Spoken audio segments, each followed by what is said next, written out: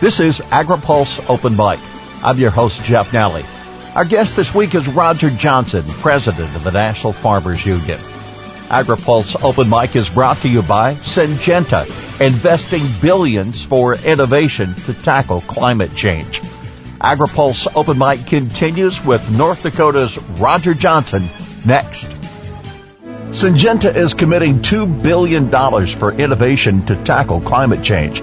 The aim is to deliver at least 2 technological breakthroughs each year to reduce agriculture's contribution to climate change. That goal is matched by a drive to reduce the carbon intensity of the company's entire operations by at least 50% by 2030. Syngenta. See what innovative thinking and collaboration can accomplish. This is AgriPulse Open Mic. North Dakota's Roger Johnson has served as president of the National Farmers Union for the last 10 years and will not seek re-election when his term is up next month. The former state director of agriculture never forgot his roots in farming while serving farmers at his home state or farm families across the nation. Johnson says the NFU has long been involved in keeping farmers' interests represented in the discussion over climate change and carbon.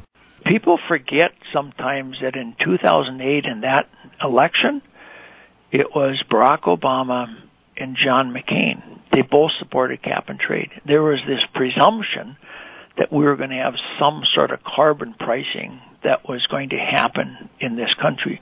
Now that all fell apart, but the fact that that fell apart doesn't negate the fact that the climate is changing. It's changing dramatically and in a lot of ways more rapidly than what scientists had anticipated might be the case.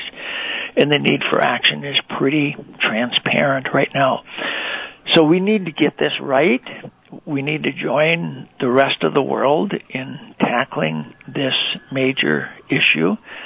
And all the science suggests that agriculture is in the best position to be the first player and to do the major amount of sequestration if we get our incentives lined up with the practices that we know scientifically are going to sequester more carbon into the soil. We were there before, in fact, in 2006, North Dakota Farmers Union stood up a carbon credit program, and we had millions of acres signed up in, I think, 30-some different states in less than a year's time, based on the presumption that there was going to be a price on carbon. My point in saying that, now that all fell apart about 3 years later when the Chicago Climate Exchange went out of existence and there was no price on carbon available. But my point in saying that is that if you get the science right and the economics right, I think farmers will join and make these changes very quickly. But you need to get the economic incentives there. Farmers want to do the right thing, and increasingly we understand that there are practices that we can undertake that are going to increase carbon sequestration, increase organic matter, and as organic matter goes up, you know that the ability of this land to absorb rainfall increases significantly, and its ability to recycle nutrients increases. But that takes time to build that, and it's a more challenging process than the techniques that most farmers are using today. So we need to get the science. We need to put more investment into the science behind this to make sure that farmers know what it is that will work and why it'll work and how fast it'll happen, all those kinds of things. And then we need to get the incentives, the economic incentives right, so that farmers know that they're going to be compensated for moving more carbon into the soil. Some are doing this regardless, but you have to be able to make money in order to stay in business, and that's something that sometimes folks in Washington, it seems like they just don't appreciate that enough. So, I am very hopeful around this, that we are in agriculture. I think there's a recognition across the rest of society that agriculture needs to be part of this solution. And I think increasingly there's a recognition that you can't just do it by regulating and telling farmers you must do this or that. That a far faster and more efficient way of doing that is to get the economic incentives right. So there's a price on carbon, and the technology needs to develop so that we can quickly and accurately measure the amount of carbon that goes into the soil instead of just base it on practices, which, that has value too, but it's a less certain process. So as that technology improves, I think we're just going to be there, and we need to make sure that we're at the table so that as this legislation gets written, and these guideposts get set for how this economy is going to operate, that it's done in a way that compensates farmers for doing the kind of thing that needs to be done for the climate. I'm interested in your evaluation of the EPA's administration of the renewable fuel standard. Do you think the reallocation of the SRE situation, is it resolved, Roger? I don't think so.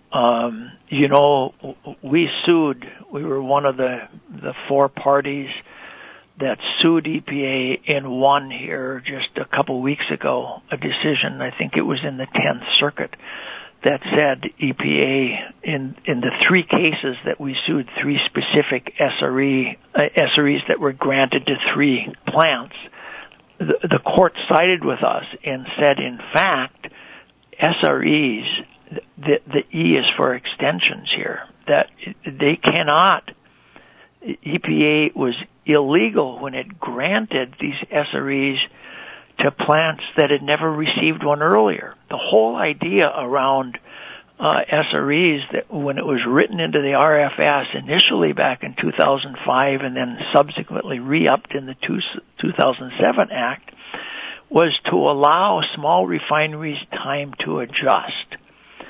Well, that's a long time ago. It was not designed to be an ongoing gift to these small refineries. It was designed to give them time to adjust to the market. And so the court said, EPA, you can only give these to the folks that originally got one and then subsequently got extensions of those exemptions, okay? And what EPA did under this administration was came in and just handed out brand new SREs to plants that had never received them before. So the court said, illegal. You can't do that. They never got one to begin with.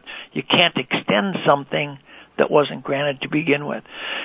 So it remains to be seen what EPA is going to be going to do this and how they're going to modify their behavior on the SREs. I'm worried about what they're going to do because we had an earlier court decision about 3 years ago that required EPA to re-up about 500 million gallons worth of renewable fuels to put them back into the RFS, into these allocated gallons. And they have not yet done that. So that was a court decision 3 years ago. It's never been overturned. I mean, it remains the case today. The industry has been expecting every year that those 500 million gallons were going to be rolled back in. When the new announcement came out every year, it's never happened. So we'll see what happens. But I think that this EPA under this administration has just grossly abused the use of the SREs, and it has been an outright gift to the oil industry.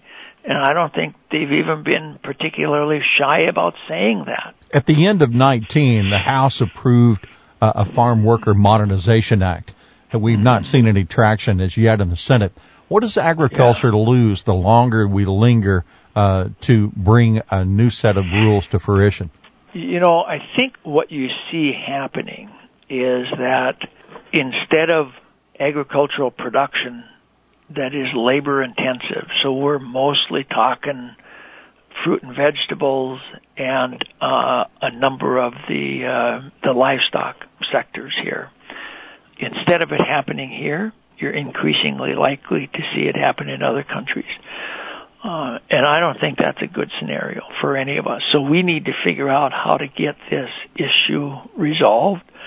The House, certainly good faith effort. I wish the Senate would take this up.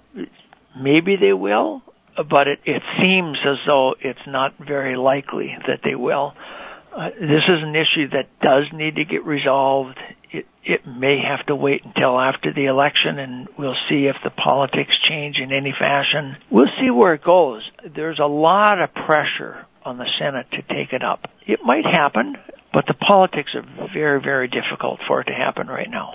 Roger, from your vantage point, what does the next farm bill look like and the process that would bring it forward? I think the next farm bill is going to be really difficult. And if you step way back and you look big picture at what the challenges are in passing farm bills, the Congress, first of all, is becoming increasingly urban-oriented. That's been a long-term trend that's been the case for a long time.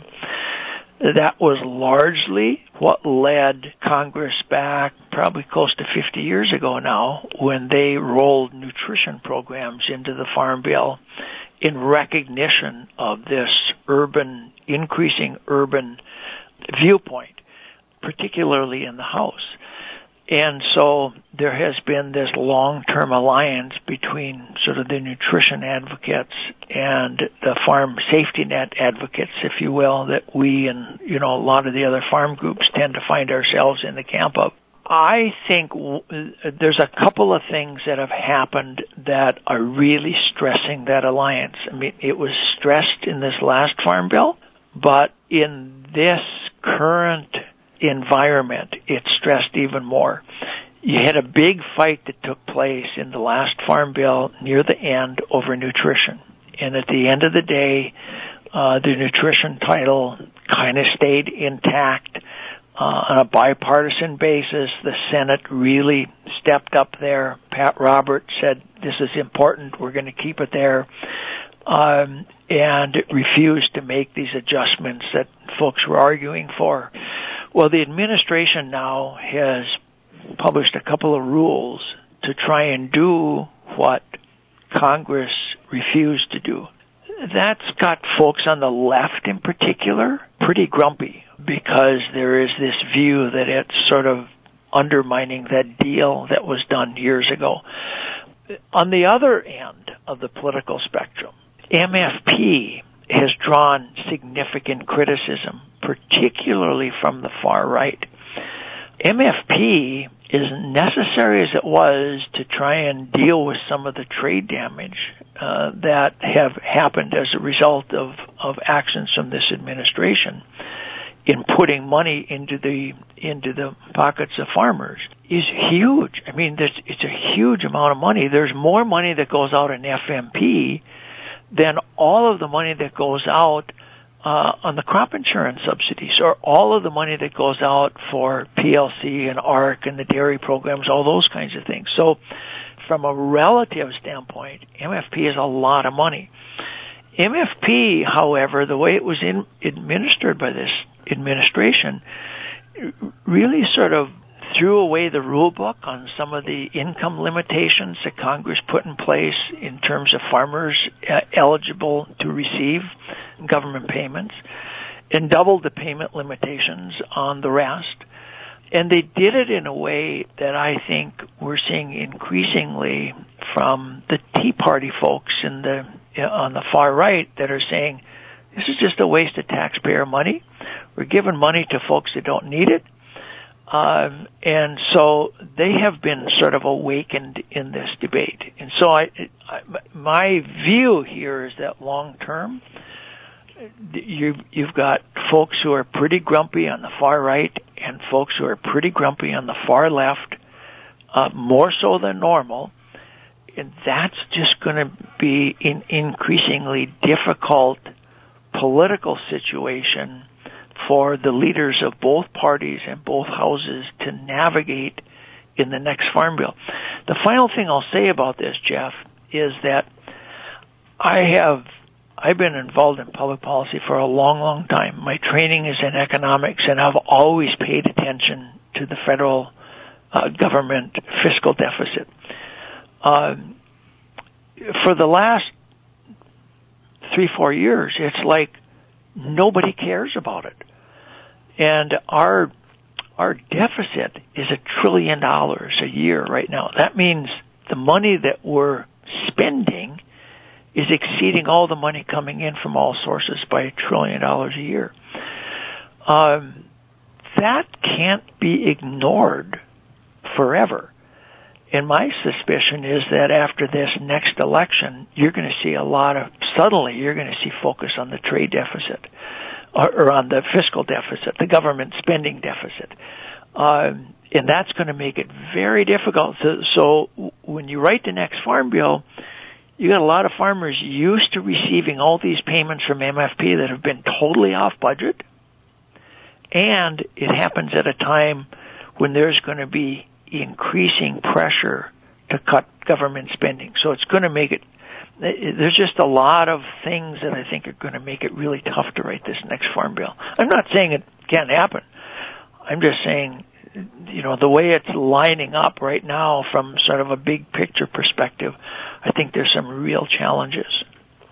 Roger, you've announced that you're not going to seek re-election after this upcoming convention. A rich tradition and a farmer in North Dakota and public servant for your state, and then serving as president of the National Farmers Union for the last 10 years. From where you stand right now, what's your advice to the new president, to this organization, and as well to the industry? What I would say to the incoming president of Farmers Union is stay the course. I think Farmers Union has a rich history of standing up for the family farmer, standing up for rural communities, focusing more on people than just on the economic, where the big dollars go. That's not to say economics are not important. They're absolutely important, but we focus on them more from the perspective of the family farmer and rural communities. And we are entirely membership driven. So all of the things that I say and promote and the things that we stand for here in Washington, D.C. or around the country in state capitals is based on policy that our members have adopted at our convention. So they direct us on what it is that we support, what it is that we oppose, what kind of new policies that we want. And I think there's a genius in that. And so my advice to the incoming president, pay attention to what folks in the countryside are saying, because they generally get it right. They generally get it right. And one of the things that our forefathers, I'm so proud of for doing, is their understanding that economic fairness happens when markets are fair. And then if you have too few players in markets, then you end up with a dysfunction in the markets. You end up with inefficiency in the markets, and you end up with farmers that end up getting hurt economically. That's both on the input side as well as on the marketing side. So we have long supported the creation of cooperatives as a means of business organization to bring sort of a yardstick for competition, if you will, both on the input, the supply side, as well as on the marketing side. And I'm proud of the fact that we've done that we have a history of doing that, because it means we've always had a focus on, we want competitive markets out there. We want folks to be treated fairly, and the way you make sure that they get treated fairly is you make sure the government should be involved in regulating to the point of making sure that you don't have monopoly or monopsonistic powers that are out there in the marketplace. We've not been doing a very good job of that in recent years, in my opinion. But that's where government ought to be. They ought to be sort of setting the sideboards on how large these companies can get from the standpoint of whether they are the sole player in the market, because if they're the sole player in the market, then you know that there are going to be impressive economic results that are going to happen to the rest of us in a competitive market. So we've long supported competitive markets. One of the means of supporting that is to support cooperatives. because even if they end up making more money than they should, well, the cooperative business model simply rebates all that money back to the owners and the patrons of the cooperative. So, that's a good attitude to have, in my judgment. It also is one that tends to focus more on rural communities. So, Roger Johnson, a tremendous career in service at the National Farmers Union. We applaud your effort and service as a spokesman for agriculture in so many different ways. We're grateful for your time to spend with us on this edition of Open Mic. And as is the tradition of Open Mic, sir, you have the last word today. Well, thanks, Jeff. Listen, this job has been the honor of my life. And before this, I was agriculture commissioner in North Dakota, and I thought that was the best job anyone could ever have. So I've been really, truly blessed. I grew up on a farm. I farmed most of my life. And I had 2 jobs that have just been awesome jobs and have put me in a position of trying to be a spokesperson for and trying to help folks in our industry. And I'm proud of the work that I've done, but more than that, I'm proud of the work that our organization does and that our industry does. I mean, there's no more important industry than agriculture. I mean, none of us are going to be around long if we don't have food. So it's important that we stand up. It's important that we remain the voice for agriculture. And it's important that we do our production in a way that our consumers appreciate and want if we're going to be here for the long term. The last thing I would say is that there's another piece of this that's really important, and I'm going to point to you and folks in the press, Jeff. It's, we live in a wonderful country, and the rights and responsibilities that we enjoy in this country are only enhanced by the amount of freedom of the press, freedom of speech, and those kinds of things that we enjoy in this country, and that you and folks in your industry make sure that we continue to enjoy. So thanks for the good work that you've done. Our thanks to Roger Johnson, President of the National Farmers Union, our guest this week on Open Mic. AgriPulse Open Mic is brought to you by Syngenta, investing billions for innovation to tackle climate change. For AgriPulse, I'm Jeff Nally.